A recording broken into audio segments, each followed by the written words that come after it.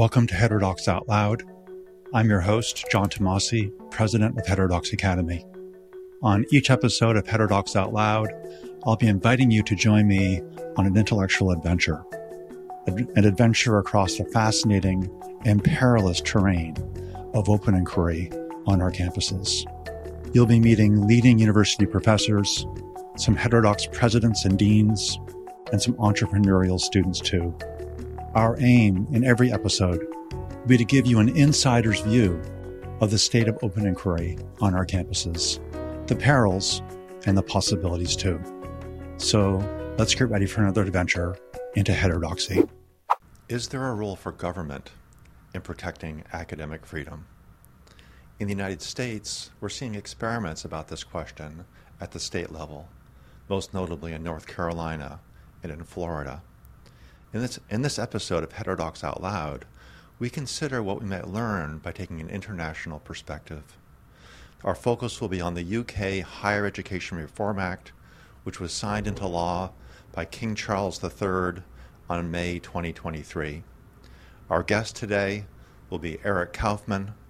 Eric is a distinguished professor of politics at Birkbeck College at the University of London. More than an academic, though, Eric is also active in the world of public policy. He's a senior fellow at the think tank Policy Exchange and at the Center for the Study of Partisanship and Ideology. He's also an adjunct fellow at the Manhattan Institute. Eric is widely recognized for contributing key ideas to the UK Higher Education Reform Act, a major government effort to protect academic freedom within universities. How is the government acting to protect academic freedom in England? What might we learn from the English example? Let's find out. Eric Kaufmann, welcome to Heterodox Out Loud. Thanks, John. It's a delight to be here.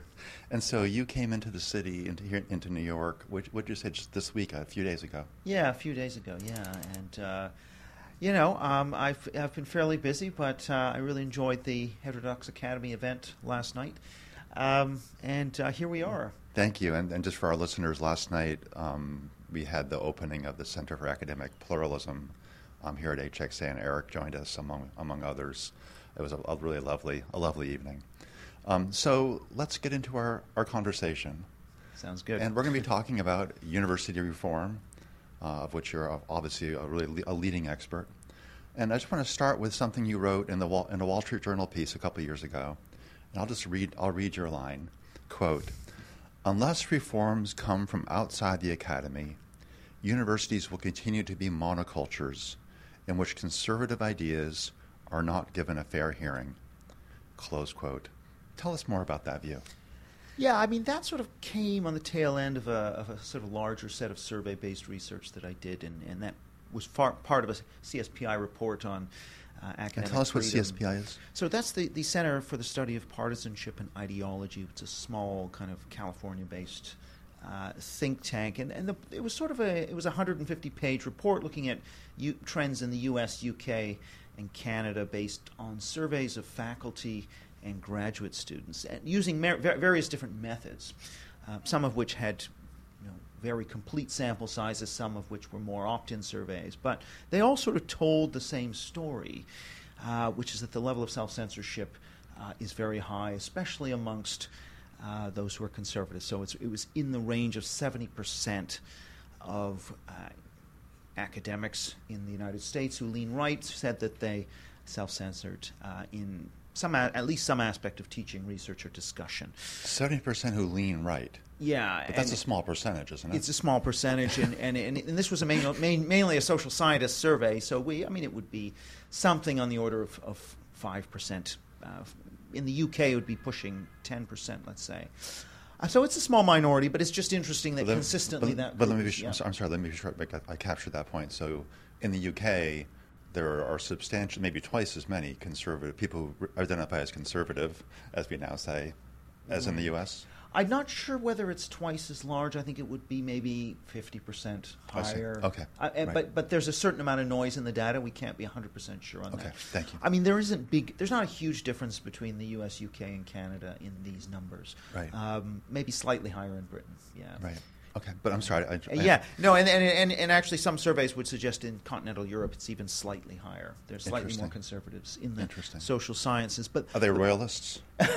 Monarchists, yeah. Yeah, exactly. They want to get rid of democracy. But yeah, so in that context, right, and the other thing really was, there were questions around willingness to hire. For example, a third of British academics we polled would not hire a known supporter of the Brexit side, which is the side that won the referendum in 2016. Regardless of the quality of the research, regardless of the person's prestige, regardless of what they would bring to the graduate program. Yeah, this was not, the question was more simply, would you hire a known Brexit supporter for a job? Right. And in the U.S. case, say, a known Trump supporter, about 40% wouldn't hire a known Trump supporter for a job. Interestingly, in Canada, that number's 45. So in Canada, U.S. politics is all over the news in Canada, and 45% of Canadian academics wouldn't hire a known Trump supporter for a job. But it's still striking, isn't it? Because when they answer that question, no, I wouldn't, they're saying that that political consideration would override, in fact, all these professional obligations that they have, solemn obligations, perhaps legal obligations imposed on them by their university, to be arbiters of excellence in academic things. And yes. And they know that. The faculty positions are not theirs to give out. Right. They're entrusted by their universities, professors are, to make these decisions based on excellence. And yet they report in the quiet of a survey, right. I would abandon all that if the person supported Donald Trump.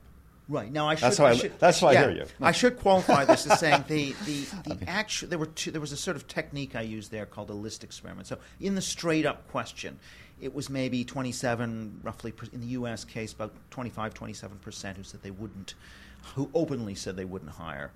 But on this list experiment technique, which I don't have time to go into, it allows you to get it revealed discrimination. And so it was 40% on the revealed test, and then in Britain only 10% would openly admit that they discriminate, but in a sort of revealed on the list experiment it was 33 or 30. So yeah, I think that there is some people are sheepish about it, but they would essentially discriminate. Now there have been a whole series of other papers that have been done. Jonathan Haidt, of course, has done work on this as well, in terms of not being willing to accept a right-leaning paper, promotion application. That's right. So since 2012, we've had a number of studies. So the bottom line then is, how do you then get at that kind of a culture, right, that is leading to viewpoint discrimination, leading to chilling effects and self-censorship? And we've had a kind of history in Donald Downs' book. He talks about that, at Wisconsin, they had a few golden years where they got a consensus around this idea of free speech being important as an important value. But then it breaks away. And Donald Downs, I just want to mention, and I'm sure our listeners know, is a real champion of free speech. Donald and I served together on the Princeton Principles Commission just a couple of months ago, and he's a really remarkable person. So he described there having been a brief golden age at Wisconsin, and then it went away. Well, yeah, and I think it seems like when the stars align, and you can sometimes get consensus between the leadership and a certain group of unusually active academics, then you can maybe get some free speech for a while to take root, but then it ultimately can't last. And I guess that's kind of maybe been the lesson, even on the free speech code front, that you can get sporadic successes, but systematically you're going to lose. And that's maybe why I don't believe the universities can reform themselves from within. I think it's got, therefore, to come from government from without. And that's kind of, I guess, the debate, right? I think it's very important to have, AFA and Heterodox Academy, the Academic Freedom Alliance, pushing, for reform, trying to persuade. You need persuasion because ultimately you can get the best legislation in the world, but if you lose the culture, then it's not going to matter anyway. So you need both. But let me separate a couple different things. So I asked you, reading your own quotation, you say that universities the reforms need to come from the outside. Right. But I sort of see a variety of different buckets, or if you like, agents from the outside, who seek to bring reform, or we might say, different agencies whose help we might seek. So there is the one you mentioned, there's government. There are also groups that present external legal pressures on universities. I think of fire being that way. The AFA also is that. AFA describes itself. I'm a member of all these groups. But AFA describes itself as NATO for professors. One professor's attacked, all the professors see that attack on them, and they bind together to protect. But again, it's from the outside, protecting the attack. There are investigative outsiders. There are groups like the College Fix. I think increasingly the National Association for Scholars, which I'm also a member, doing this investigative reports, is kind of taking an outsider approach, revealing the things going on. There's also, from the outside, I suppose, donors, alums who can cut their giving, for example. So that's a whole range of I listed 4: legislative, let's call it, legal, let's call it, investigative, and perhaps financial. Those are all outside forces. Do you see how do you when you survey that range of external agents, which ones do you think can help with this cultural problem? Or which ones are most important? I think they're all important. And am I missing one? Are there others? There are others in other countries, like Free Speech Union in Britain is doing a fantastic job. It's not just dealing with academics, but it deals with a lot of academics under pressure. Tell us more about that. It was set up a number of years ago by Toby Young. They provide legal advice on how to crowdfund for legal cases. They work with the press. They work with legislators. So they just recently have worked on the online. There basically was an online harms bill which threatened to be relatively draconian in terms of penalties for online speech, and so they'll be involved in those fights to water down some of the nebulous provisions around hate speech and misinformation that are sometimes sort of drafted into these laws. And are they focused on universities specifically? No. So they're sort of like the ACLU of old in the U.S., I suppose. Kind of, yeah. I think they're kind of fulfilling a FIRE-like function within Britain, but they're very new. They don't have the sort of history that FIRE does. But yeah, so these are all very important. You might say, well, why do you need government if you've got good backup and people know about that? And I agree that Free Speech Union and FIRE and Heterodox Academy, they're all absolutely critical, and more academics know about them. But, and there's always a but, right? There is this phrase, the process is the punishment, which means that... The process is the punishment. Yeah, and that means that even if ultimately you get off the hook, the uncertainty, you might be suspended, that you don't know what's going to happen for sure. It's very unsettling psychologically. Now, I do think FIRE and FSU make a huge difference psychologically, so they are also making a big difference. But you can make the argument, I think, that because of the cost involved, the time involved in going the legal route, that in a way, if we want to deal with the chilling effects, we need something more proactive than just a reactive, oh, I got sued, I'm going to contact FIRE or FSU. I just think that if you have something like in the UK case where there's a dedicated office to protecting and promoting freedom of speech, then it's a real-time process where universities can't try it on, because they can play a whack-a-mole game where they sort of throw get you investigated, haul you through a bunch of tribunals, and then back off. And that sets an example, and it chills other behavior. So part of the reason I don't think it's sufficient just to have the legal remedies is, or sort of union-style defense reactive mechanisms, is that it doesn't actually address proactively this issue of the process being the punishment. Good. So I want to talk about the UK situation, which is just fascinating, but let's hold that off for a couple more minutes. Still just thinking about the groups, the approaches I just mentioned. I think of HXA as playing a different role than the groups I mentioned. I think HXA is perhaps uniquely positioned to play an insider role. But we'll save that till a little bit later too.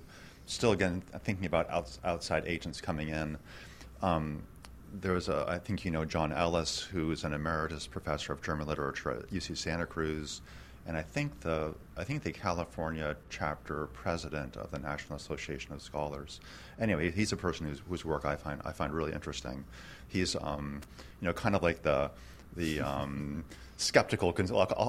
I'll gently call him the skeptical conservative. Right. He's actually a little more prickly than skeptical. But John Ellis writes that. I'll paraphrase. He says that the university cannot be saved. Period.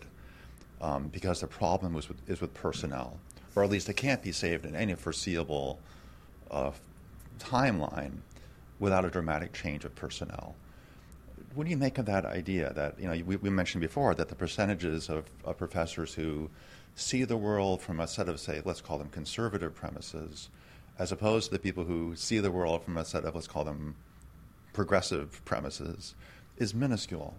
So the personnel differential is huge, and John Ellis does a really nice job of, among other people, sketching that out. So he thinks the problem is personnel. If the problem is personnel, how can an external agent affect that? Or is the problem not personnel? I think he's right. I mean, Ellis's book, The Breakdown of Higher Education, is a fantastic book, and I actually think there's a lot of truth in what he says. Now, I've learned so much from him. Yeah. What I think is that, you've got two processes. One is institutional punishment, top-down institutional sanctions. The other thing you have is this peer-to-peer, what we might call a horizontal peer pressure, ostracism, and so on, which extends to, not publishing you, not promoting you, and so on. Both of these mechanisms are going on. I think that something like the Higher Education Freedom Bill in Britain can address that more vertical punishment-based system, where it can prevent your university from censoring you, from punishing you, and that's very important. I think the University of Chicago style trifecta, I think Dorian Abbott calls it, where you also have the Calvin Report, which I think is important and isn't part of the UK legislation, which I think it should have been. For our listeners, the Calvin Report is the classic statement of institutional neutrality, the idea that the university, as the report says, is the home and sponsor of critics, but is not itself the critic. That means universities should refrain from making statements on behalf of the faculty, and rather allow the individual faculty members to speak. And the trifecta is the Chicago Principles, or free speech principles, the Calvin Report, which I just mentioned, and the Schulz Report, which is a remarkable document about the idea of merit.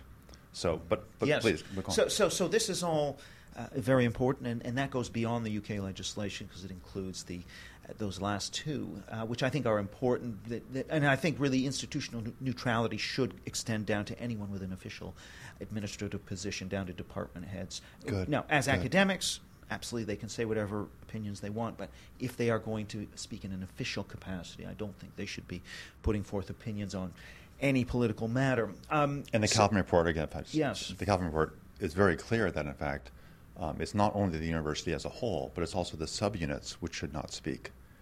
The proper unit of critic is the individual faculty member, the individual mind. So anyway, I think just as you said, I think that would go a certain distance towards cutting back on the hostile environment that conservative. Let's say if we take right of center academics in Britain, Canada, and the U.S., about 7 in 10 would say their departments are hostile climates for their beliefs, right? As opposed to only about 22% or something of those on the left. So it's this hostile climate effect for people's political beliefs that is also shaping the conditions within the institutions. But why is Ellis right? I think because even if you were to address these problems with institutional punishment and even institutions taking positions on political issues, you can't really deal with the peer pressure stuff, the social ostracism, and even to some extent the political discrimination in terms of networks and publishing and promotion and all that stuff. And unfortunately, you look at the FIRE student surveys. I did a little chart using the 2022 data, and if you plot the proportion of liberal and conservative in the student body along the sort of horizontal axis, and then you look at the proportions saying that they self-censor in discussions on the vertical axis, what you see is that essentially conservative students in any kind of left-leaning environment are self-censoring, generally at 40 points more than those on the left, except when you get to the small handful of conservative-dominated student bodies, like Hillsdale is off the charts. And at Hillsdale, the left-leaning students are self-censoring at not quite, but almost the rate of conservative students in, let's say, liberal arts colleges. And so I think that sort of tells you a lot. And also some other surveys have said, to students, what are you afraid of in terms of not expressing yourself? Your peers, social media or your professors, and most of these surveys tend to find that it's the peers that they're more afraid of than their professors or than the university. So I would say that even the best legislation, the best policies, the University of Chicago policies, will only get you maybe 30-40% of the way, or perhaps even less, and that if it's down to peer pressure effects and ostracism, then that is a compositional effect. Now, we could imagine a situation in which the character of progressivism changes to become more liberal and tolerant again, in which case this problem would be addressed. And that is perhaps the longer-running battle that maybe Heterodox Academy and others are trying to fight, is to sort of liberalize progressivism. Yeah, I think that's right about HXA. Let me ask you a more general question about this. And again, I'm still thinking about this personnel. The problem is with personnel claim from John Ellis and many others, of course. So in the context of the U.S., there's a classic statement of the ideal of academic self-governance. It comes from the 1915 declaration by the AAUP, the American Association of University Professors, of which John Dewey, as we always intone, was one of the founding members, which gives it a certain cachet in many quarters, not all, but in many quarters. But that document says that to have academic freedom, to have open inquiry, you have to have control. You have to have academic self-governance, because only the professors, they're the only people who are experts on these topics. Only they can know and can judge who the best professors are. So you can't have the trustees, you cannot have the legislators, you can't have other people deciding essential things like personnel selection, nor can you have them doing basic questions about how a classroom should be organized, what should be taught, what department should exist or should not exist, and so on. So that was, more than 100 years ago now. It was the beginnings in the U.S., the beginnings of the idea of this modern research university. There would be a place for open inquiry, defended by and structured on an ideal of academic self-governance. Now, through time, and we could sort of trace the path dependencies and explain why it went this way, the universities have become increasingly monocultures, as you say, and others say too. What do you make of that? What do you make of this idea of academic self-governance? And this is going to lead to the conversation about the UK, so that's coming. But still, what do you think about academic self-governance as an ideal? I think it's an excellent ideal, and when I was as a professor, I've been very much in favor of that, because yes, it is the case that departments know best what they want and what the kinds of person that the kinds of academic programs they wish to offer. However, could John Dewey and others have foreseen that the threats to academic freedom would come from the faculty itself? Good. I don't think so. There are different kinds of challenges to freedom. The classic challenge to freedom comes from an autocrat or from the government, and so in that sense, that's the First Amendment in the United States. But I think people forget an older tradition of concern over private violence, so private actors and other kinds of intermediate institutions that actually can pose a threat to your liberty. And it can be the case that actually the government is more liberal than these intermediate institutions or private actors. And in that situation, so if you look at Thomas Hobbes and you go back to some of John Locke, this idea of the government protecting your natural rights against those who might threaten them. And we're actually, I think, more in a situation like that. You can see some precursors. So if the University of Mississippi doesn't want to allow black students to come to it, to take courses, or to have the same rights as other students, there was a role for the government. And let me just add, and let's imagine, as was I think the case, that the academic self-governance at that university said we choose to maintain these policies of excluding people of color, for example. Right. So now it's gone awry. Right? This is a kind of a vivid example of academic self-governance, I think, gone awry. Yeah, and even there was a poll of Harvard professors in the 40s. Should a communist be permitted to teach? Right. 2-1 against. Right. So should they then be dismissing somebody who's a communist from the faculty? So there are definitely situations where you can get illiberalism coming from the faculty, and possibly a situation where the government actually takes a more liberal approach that defends rights. So I think in this three-tier model, that's when government actually has a role in preventing censorship. So do universities have the right to censor because they have academic freedom? No. I'd say academic freedom inheres in the academic staff and students, and therefore university autonomy, it's a nice to have. We want to maximize it, but if it is becoming authoritarian, tyrannical, whatever, then it needs to be limited in a restricted way. Let me be sure I understand. Yeah. So we have this ideal of in a liberal democratic government of there being a superstructure of government that has the ability and the obligation to protect individual rights. And then in between that governmental structure and those individuals with rights that need to be defended by that government, in some cases, we have intermediate institutions, for example, universities. And these institutions have various functions, and they play their roles in different ways. But the universities have this interesting claim of special sovereignty because of this idea of academic self-governance being the key, the way to protect academic freedom. So now let me see what you're saying here. If the government has a role to protect individual rights, but we think there's going to be some space for academic sovereignty, self-governance, wouldn't it be a very limited range of cases and instances at which the government should intervene on the institution to protect those rights? They can't be getting in there, I don't think. Maybe well, tell me what you think. If someone's killing someone, of course the government needs to get involved. If someone's maybe violating a First Amendment right, what we at the U.S. call it the First Amendment, right, yeah. or maybe due process rights are being violated. People brought in front of kangaroo courts, and there's terrible things that have happened in so many universities. But that's still a pretty limited range of things in which the government should be involved. In the case where the professor says, "I wouldn't vote for a Trump supporter," that's not a violation of a basic right, I don't think. Maybe there was some issue with employment law that we could. But can you help me here a little bit? Like, you're right. On that model, isn't it a very limited thing the government can do? It is, but that's all that we're really talking about. Is only when, faculties step over particularly egregious red lines. Okay, good. Would any of this come into play? So okay, good. If they want to, if a university wants to censor somebody who is expressing perfectly legal opinions. Or doing research that happens to offend some people, but is or everyone, possibly everyone. or everyone.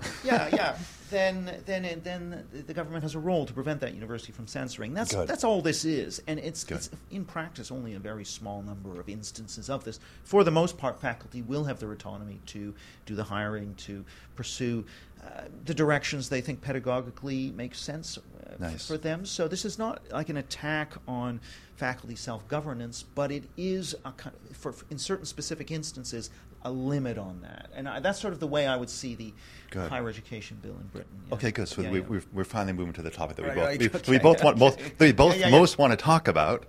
And I should mention also to our listeners that we, in the Center for Academic Pluralism, we have a workshop every Friday afternoon, and we have either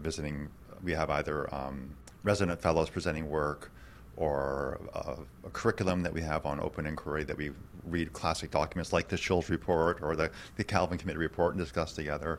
And occasionally when we have a guest in the studio, in the podcast studio, we ask that person to join the seminar, and we do the seminar on his work. And today, after this podcast, Eric's going to be joining the seminar to talk about the UK reform bill. So now here we are, at last. So you played a key role, as I understand it, in the recently passed Higher Education Freedom of Speech Bill in the UK. Maybe you won't say you played a key role, but I am aware that I understand you did that you were very involved in some of the thinking that led to that bill. Can you tell us about what the act is? Just what are the basics? What's going on? What we were just saying. Tell us what happened. Okay, well, I mean, really, this is an idea that was sort of hatched in what political scientists call a policy network, a series of academics, people in think tanks, perhaps some journalists and politicians who are in a network who are concerned about academic freedom. And, essentially, there's a think tank called Policy Exchange, where we had somebody who became a special advisor to the education minister. And so we had a sort of favorable conditions, perhaps, for influencing the thinking of certain politicians. We issued a couple of reports, one in 2019 and one in 2020 on academic freedom in Britain. I did a lot of the survey side.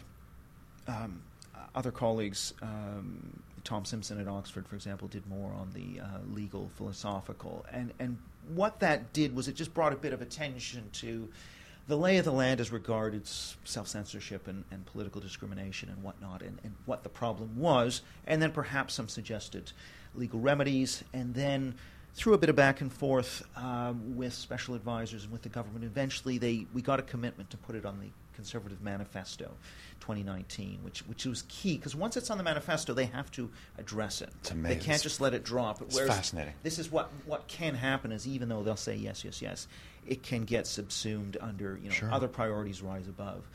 And so it took a long time. I mean, it took I guess it was 3 years, 4 years for this legislation to get across the line with amendments. It was voted through entirely on party lines. That's right. Yeah, and so I watched that. Which tends to be, it can sometimes be the case on these issues, because the universities and academics are strong constituencies in particularly Labour Party, in Labour Party activism, and so strong opposition from the Labour Party on all of these the bill. And by the way, it's interesting, isn't it, that this bill would be passed along party lines? Yeah, because you would think that, at least we like to imagine here in the U.S., that most people think that shouting people down or using violence against a speaker is beyond the pale, and it's only the fringe who think that. But it's interesting and maybe worrying. Maybe there's other reasons. Maybe they're strictly political reasons for signaling. But it's interesting that in the UK, that bill would be passed along party lines only. Were there were some people crossing over, presumably? No, there were none. It was strictly party lines. It was very party line. I wasn't aware of that. And because... I'm sorry, when was that vote, roughly? I'm trying to think when the actual... God, was it 2020 maybe? That the actual vote took? May have been 2021. But the bill was signed in just this spring, I think May or something. Right, because it then had to go... You have a law that's passed in the House of Commons. There's a first reading. There's multiple readings, and then it goes into the House of Lords, which is the upper chamber for scrutiny, and you have multiple readings, and you go back and forth. And so this whole process is a very much, there are amendments that are tabled. Some of them make it through, some don't. So one of the amendments that we were kind of pushing for was this right of action, if your academic freedom is violated, to actually, be able to action that in court. And as a statutory tort. Yeah, statutory tort. So there was that was kind of the last battle, and some were saying, look, we should just give up on this because it threatens to derail the whole bill, and there were all these tactical considerations, but ultimately the Conservatives... Let me go back and be sure for myself, but also for our listeners, that I understand what that piece of it would be. So as I understand it, it would mean that if an individual were, let's say, invited to give a talk at a university, and students or faculty at that university shouted that person down, maybe denigrated their character, maybe put posters around campus calling them a racist or whatever it might be, and so the person was deplatformed, and his character was impugned, let's say, maybe falsehoods were said about him, who knows what, that person would have a legal recourse to sue, had standing to sue the university. Is that what it would be? Yeah, that's right. And it might have also to do with you suffer a detriment for things that you say, so you don't get research funds, you don't get... even that. So it's broader. It's not just that deplatforming in that formal sense. It's not just deplatforming, yeah. It's if you suffer a detriment for your research or speech, and then so that is also part of what this is about, is you can have a course of action against your university. Let me just stop you. Let me understand how wide that is then. So, for example, one of our star visiting fellows this year is Elizabeth Weiss, the anthropologist, who you heard give a talk last night at the opening. Yeah, excellent. Yeah. Fabulous, right? She's amazing.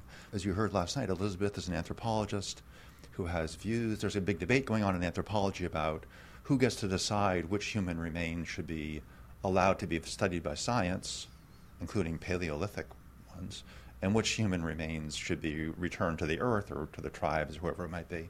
And it's a very interesting, fascinating debate, but lately it's been sort of moved off. The debate's been stopped, and there's a sort of deplatforming of anyone who advocates the scientific access to the bones. And so Elizabeth, now getting back to your example of the tort, Elizabeth was denied access to her university's collection of skeletal remains, a collection to which she'd been allowed access, and other anthropologists were continuing to be allowed access for a decade. So she was denied access now to the key research things. Is that the kind of thing, for example, that tort would be would allow action upon, that tort reform? Yeah, exactly. So deny. So that's a perfect example of where you've suffered a detriment of some kind, right? It doesn't mean doesn't have to be you're being fired. It could just mean that you aren't promoted, you aren't given access to certain things. So that's the kind of thing that this is about. Now, of course, fascinating. The argument was really on the other side. Well, and of course, if this censorship and if these things aren't hitting your tribe, it can seem like a very minor deal. And I think that is really the sort of sentiment. It was like, well, there's very few of these incidents, and therefore it's a tempest in a teapot, and it's a moral panic, and all this is sort of the way it's talked about.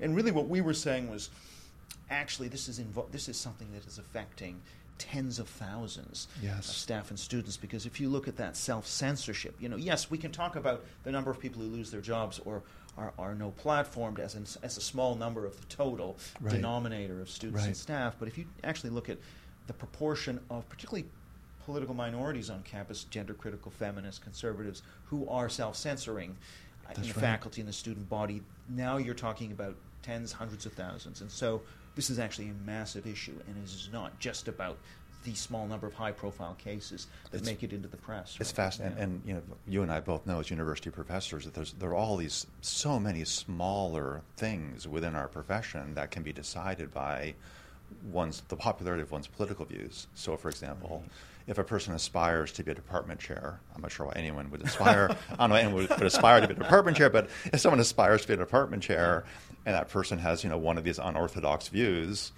that's the kind of thing, I think, where we all know that person either should be quiet in the view or should just give up their ambition to be whatever it is, department chair, or say run to be the director of a center or something like that. Are those the kind of things that might also fall within the purview of the statutory tort?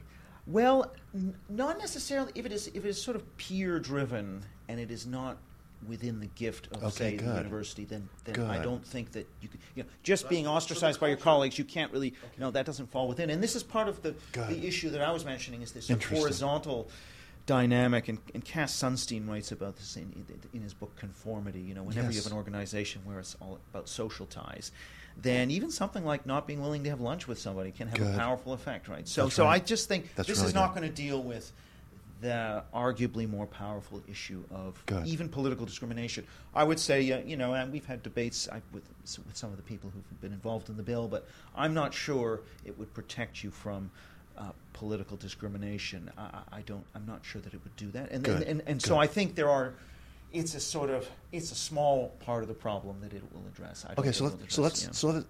That's very helpful. Let's zero in now on and get really clear on what exactly does the bill address. So what? There's a creation of a free speech champion. Yeah. So what's that all about? So what it does is it creates an office of essentially a director of academic freedom, which would be a free speech czar with an office of 10. A free speech czar. Well, yeah. We have so many czars in the U.S. We do not have a free speech czar. That would be fabulous. Well, that's one czar. That's the one czar I could get behind. Well, academic freedom director, right? Yeah. But it's an ombudsperson or something like that. No. So they're separate. So the academic freedom director will have the power to issue with his staff. It's a he. I happen to know who it is, but will have the power to actually issue, for example, guidance on what university policies should look like. Universities are obligated not just to protect, but to promote. So at least once a year, they have to inform students of their free academic freedoms and inform them about those free speech rights. So they have to show that they are not just protecting, but promoting freedom of speech. So he can not just protecting, but promoting. Right. Amazing. Right. And so he will have the power to, issue this kind of guidance as to what your policies should look like, and then at a later stage, to go through university policies and say, your policy on that claims that you can't offend anybody, that's actually not compliant. So you have to rewrite that. And so part of this is going to be about how proactive is he going to be, and secondly, there's the power to fine universities that are in violation as well. So you've got So finding powers as well. That's a big. So finding is Yes. tell us more about that. That's a really interesting feature. Yeah, so exactly. So if a university is repeatedly violating academic freedom of staff and students, then it can be fined for breach, and so that is another disincentive. So it's as a you have. What might a fine look like? I'm just curious. I know. Like what range are we? Is the force of the fine going to be in the ignominy that you face because now you've been fined for that, or is there a real financial, like what size might a fine be and who decides? Do we know I'm yet? not exactly enough of a legal expert to know what the legal wording means and the range of money. It is could be a substantial amount. I think probably the bigger issue would be leaking to the press. So part of this will also be about it leaks into the press, then the university gets embarrassed in the press, which might be the bigger hit rather than the fine. But I'm not enough of an expert to know. We won't know until this starts to happen how substantial this will be. I don't think it's going to be, if I had to guess, I don't think that the director is necessarily, he's not going to go crazy. I think he will do what's needed. What does crazy mean? I'm thinking about some of the endowment sizes in some American university. I'm like, going crazy could be. No. British universities have no money anyway, so they can't do anything. But it's not so much about that, but it is simply about sending a signal, I think. It's fascinating. So I think what else is there's the ombudsman, which means that you can go around your university when you feel that your free speech is violated. You have to exhaust these avenues before probably you can move to the tort. You can't just jump to the legal. So you have to exhaust these other avenues, but it's not so onerous that the university can drag out all of these proceedings and therefore avoid court. Tell us a bit more about the ombudsperson, as we say in the U.S. these days. Sure. You say ombudsman, so I'll go with that with you if you like. I don't know. I don't know what the word is now. That's a person you can go to make to plead your case. Right. For what range of things? For free speech violations? Academic freedom more generally? Freedom under the law has been abridged, and therefore you take a case. Now you are supposed to sort of first lodge a complaint with your university, but then if you don't get satisfaction, you go to the ombudsman, and then there's a decision there as to whether you decide to take a case. So the ombudsman is the first person you go to. Yeah. So you're Elizabeth Weiss, or you're some person who's been denied access to some research materials, or you've been fired, or you've been told don't wear your Trump T-shirt to department meetings, whatever it might be. You go to the ombudsperson, right? And this person will do what? Well, they will, if they find in your favor, then they instruct the university to desist or whatever they have the power to investigate? Yeah.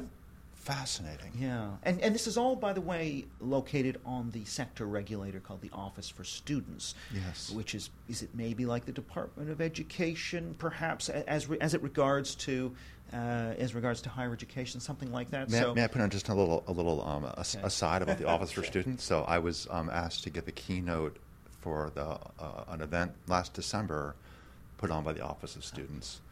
And I said yes. One of my friends from Oxford was one of the people running it, and so I didn't actually know much about it at the time. So I had to look it up in Google. Anyway, I agreed to give this keynote, and it turned out that the keynote was at, I think maybe the first lecture of the day at 10 a.m. English time. So I had to get up at, what time would that have been? 5? 4? 4:30? I think I was up at 4. Reviewing my notes to go online to get my keynote address. Oh, no. So anyway, I have ill feelings towards the Office for Students. But so go on with the. Well, no, I was going to say it's much easier to come this way because actually our natural inclination is to get up quite early because of the time zone. I'm so aware. It's very easy to make morning events. So this Office for Students is the regulator for all aspects of higher education in the country.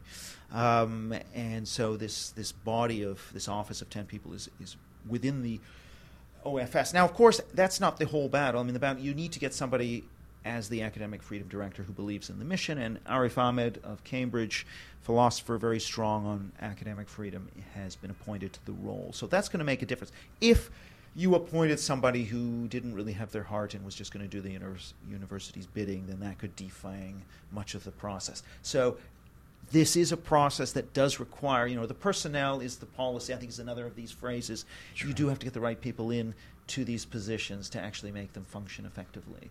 But it's going to be interesting to watch how he carries out his duties. There is, I think, a 4-year renewal, so politically perhaps Labour looks like they're going to be in government next, and they may decide after, I think it is 4 years, to hire somebody else or try and defang this institution if he's moving beyond what they want. So there is a certain political dimension to which they can maybe exert some pressure to sort of prevent him from reforming at the speed he wants to reform. So we'll see how that works out. So I guess we shouldn't look too far ahead to what the demise of this institution might be, but rather for now we should be thinking, how might it work and how might it be a positive step forward, because it's such a remarkable thing that's going on in England. And it reminds me of something, and I'm not sure how closely you're following UATX, the University of Austin in Texas, which is a university, of course, as you know, that is trying to disrupt higher education by a new model. And one of the features that I find most interesting about UATX is they have this, last I heard, when I was there, they have a summit every year. For the last 2 years, they bring a bunch of us in to talk, give advice, and to learn what they're doing. And when I was here last spring, the big topic we were all so excited about was their new idea to have this external judicial body outside the university but associated with it that would serve a role such that any person could bring a claim to that court to protect their basic freedoms, including academic freedom, at that university against the president, against the administration, against their department, against whoever it might be. So their idea, as I understand it, is to think, well, let's think about early America. Part of the American ideal of the revolution was not to rely on the virtue of the governor, which most universities rely upon the virtuous administrator. We keep waiting for this virtuous president to arrive and stay virtuous for the entire time. That often seems to go away. I think the founders of America would have said, don't trust in virtue, trust in institutional separation of powers. And what Austin is doing, as I read it, is they said, look, we're not going to trust in a virtuous president. We hope to get one, but we're not going to trust in that. We're going to have some written rules, including academic freedom, and we're going to have this external judicial body which can enforce the claims of individuals against the university itself. That's a fascinating thing. I'm actually having Pano on this podcast soon, so the president, to talk about that very topic. But this is back to this thing that's happening in the UK. I see what's happening in the UK as being similar to that. That idea of the ombuds person sounds like a judicial body that says, as you were saying a little while ago in this conversation, the government plays a role as a check on the miscarriages of institutional autonomy within these intermediate institutions. It says people have certain rights. And you can't haul them in front of a kangaroo court. You can't deny them access to materials for research. You cannot, fire them or stop them from speaking when they say something you don't particularly want to hear. Right. So it sounds like it's that kind of. It sounds like it's a judicial.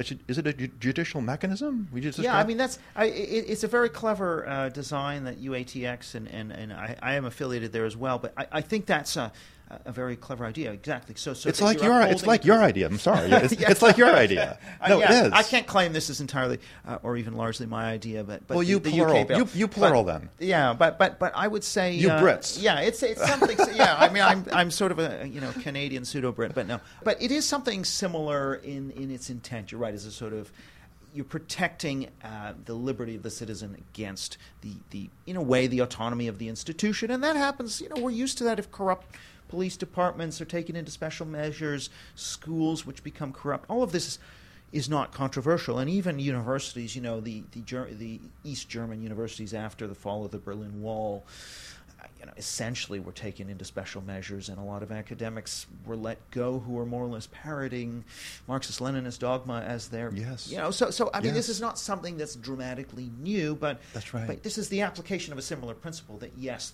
the rot and corruption of liberalism can happen in the intermediate layer. Yeah, I love that formulation. It's really. I just want to say I really appreciate how you take these problems of university life and university reform and you situate them within this broader political context, right? That's how, I mean, I think a lot of people in the U.S. who care about these issues, we zero in on the universities themselves. We kind of accept the premise of academic self-governance, maybe with gritted teeth, but that's how a lot of people see it. I mean, try to work within that system to reform it. But you really take that and you sort of see the bigger picture, that these are institutions existing within liberal democratic societies, with a government empowered in certain ways, with individuals with certain legally recognized rights, and that's going to be permeating the institution. That's how you see it, I think. Yeah, I think that's right. Now, of course, there are differences between public, government-funded universities and those that are private, which can have their own ethos. Say more about that, because you and I were talking over breakfast about this, but say a bit more about how is, in England, I asked you this question, I'm still embarrassed to admit this on air now, but I asked you, I went to Oxford, and I said, well, isn't Oxford a private university? It has rich, it has silver plates from the 1500s. I mean, is it private? Tell me what's the system? Well, no. I mean, in a way, they are, they are public universities in the sense that they get government student. Their students are on government student loans, or at least the domestic students are.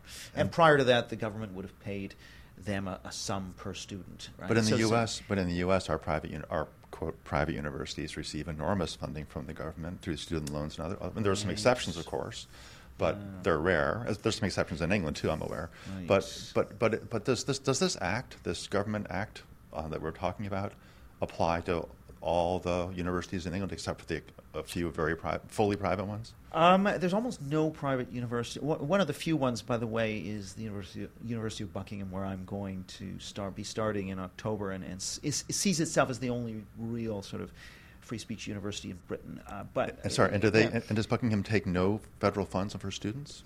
In terms of I think somebody can come in with a student. No, they do, I think, accept student loan. I don't think they are the Hillsdale. They're not following that. But I think that for the most part, they're trying to carve out a niche a bit like UATX, but perhaps they have more of a conventional faculty and student body, perhaps, than UATX does. But on the but in the large, in the main, looking across the English university landscape, Oxford, Cambridge, Birmingham, all the different places. Right.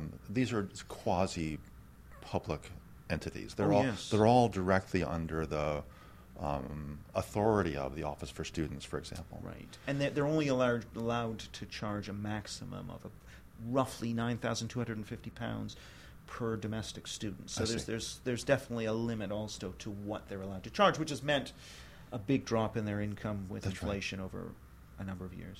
One other piece of the UK bill that we haven't discussed concerns the student unions.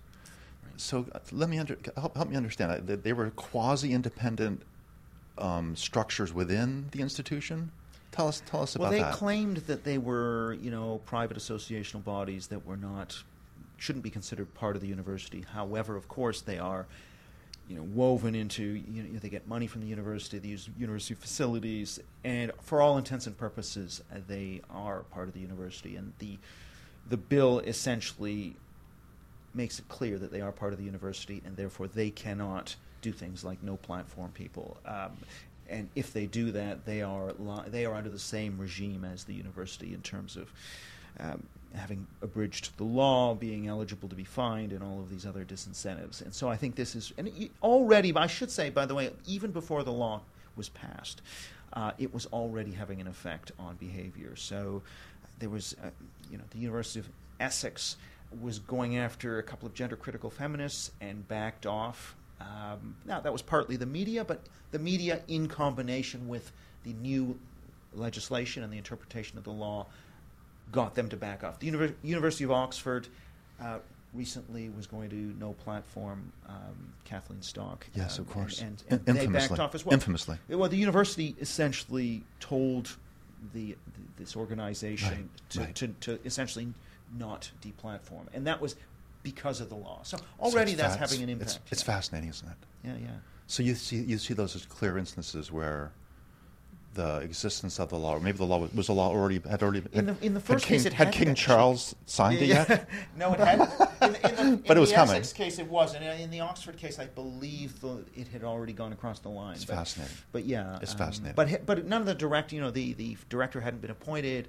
Right. No guidance had been issued yet. But still, the spirit of the law was enough, I think, to sort of discipline that Oxford sort of body that they couldn't simply. It's fascinating, and as you know, part of the reason we're so interested in what you're doing in the UK in this way is because there have been a number of states, North Carolina and Florida, who have been trying similar kinds of things.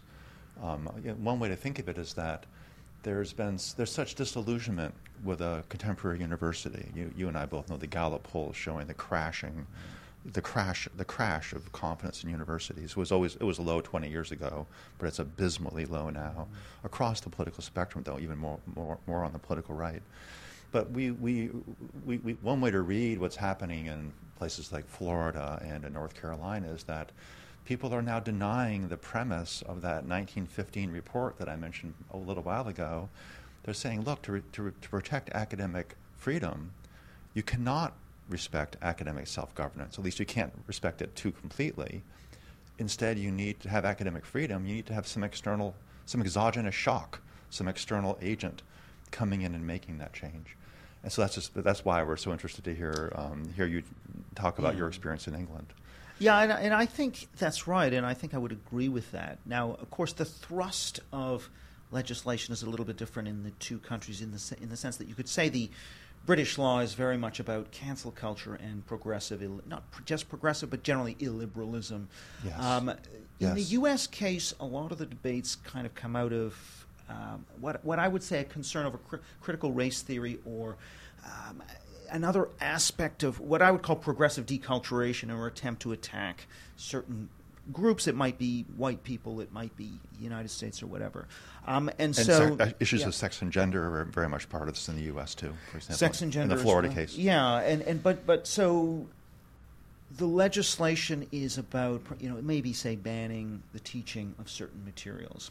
And that's of course got a different thrust from this idea of banning censorship. Now, where there is a certain overlap is over this idea of freedom of conscience. So banning, for example, diversity statements is an attack on illiberalism. It's an attempt to check progressive illiberalism in universities. So in that sense, it's similar in thrust to the UK bill, and would be some sort of. Although I would say the UK bill did not. No one had even thought of that, and they probably should have thought of that. But diversity statements as a sort of form of compelled speech and violation of freedom of conscience. But of course, on the critical race theory and critical gender theory side, of course, you can see where that actually probably is. You can argue the case. I think that that's a threat to academic freedom if you're saying you cannot teach certain subjects, and so that I think is now actually classic. Government against individual violation of academic freedom, and I don't think that's probably going to pass muster in the courts. But there is a debate, and I think this is where, even though I just disagree in some ways with Chris Rufo, but this question about what government is obligated to fund. Yes, so good. I don't think that they should be banning anything, but I do think there is a question of, are they obligated to fund something like teaching a course from a critical race theory perspective? I don't believe they are obligated to do so, and I think so maybe the way this goes is towards, okay, we're not going to ban this, but we're going to defund specific content because that's simply not something that we think is something that voters want to support. And by the way, it kind of violates people's right to equal treatment, and therefore, and I think that's maybe where this is going to head in the U.S. case. But it's worth saying that there's mutual lines of influence. So I was talking to an education, a government, a member of parliament in Britain who was quite interested in what some of the U.S. legislation is doing in terms of setting up these centers of nonconformity, classical liberal centers, and saying that actually, because nothing like that exists in the higher education landscape in Britain, even off campus. Right. And so I think those ideas could come to influence British thinking the next time the Conservatives really have a majority in government. It's fascinating if you think about in the case of, for example, Florida. Well, I'll just generalize, and I won't use Florida as a specific example, but we sort of see this drive towards academic freedom, a concern for imbalance, a concern that we're not really educating students. We're something like indoctrinating them. If everyone has the same political views and certain things are being taught, if people think that there's an ideology being taught at universities rather than universities being places that liberate students and think in new ways, make them more sophisticated, allow them to become self-directing individuals, free citizens rather than cogs in someone else's political machine. And yet, that drive for academic freedom can lead to banning certain kinds of content. You put it because the legislators felt that those things they didn't want to fund. They would not want to fund those kind of teachings. But that again goes right back to the academic self-governance point. There was some insight, I think, in that 1915 document, which has lots of flaws, but the idea that there's some special space, something special about the university space. We wouldn't want to have legislators coming in, changing the content of curriculums. Right. Every time their power changes, they change what gets taught. Right. We want the university not to be part of the political domain, but to be something like a city on a hill, if you might say, or like Plato's Academy, a place in a grove on a hill outside the city, where people go to search for truth.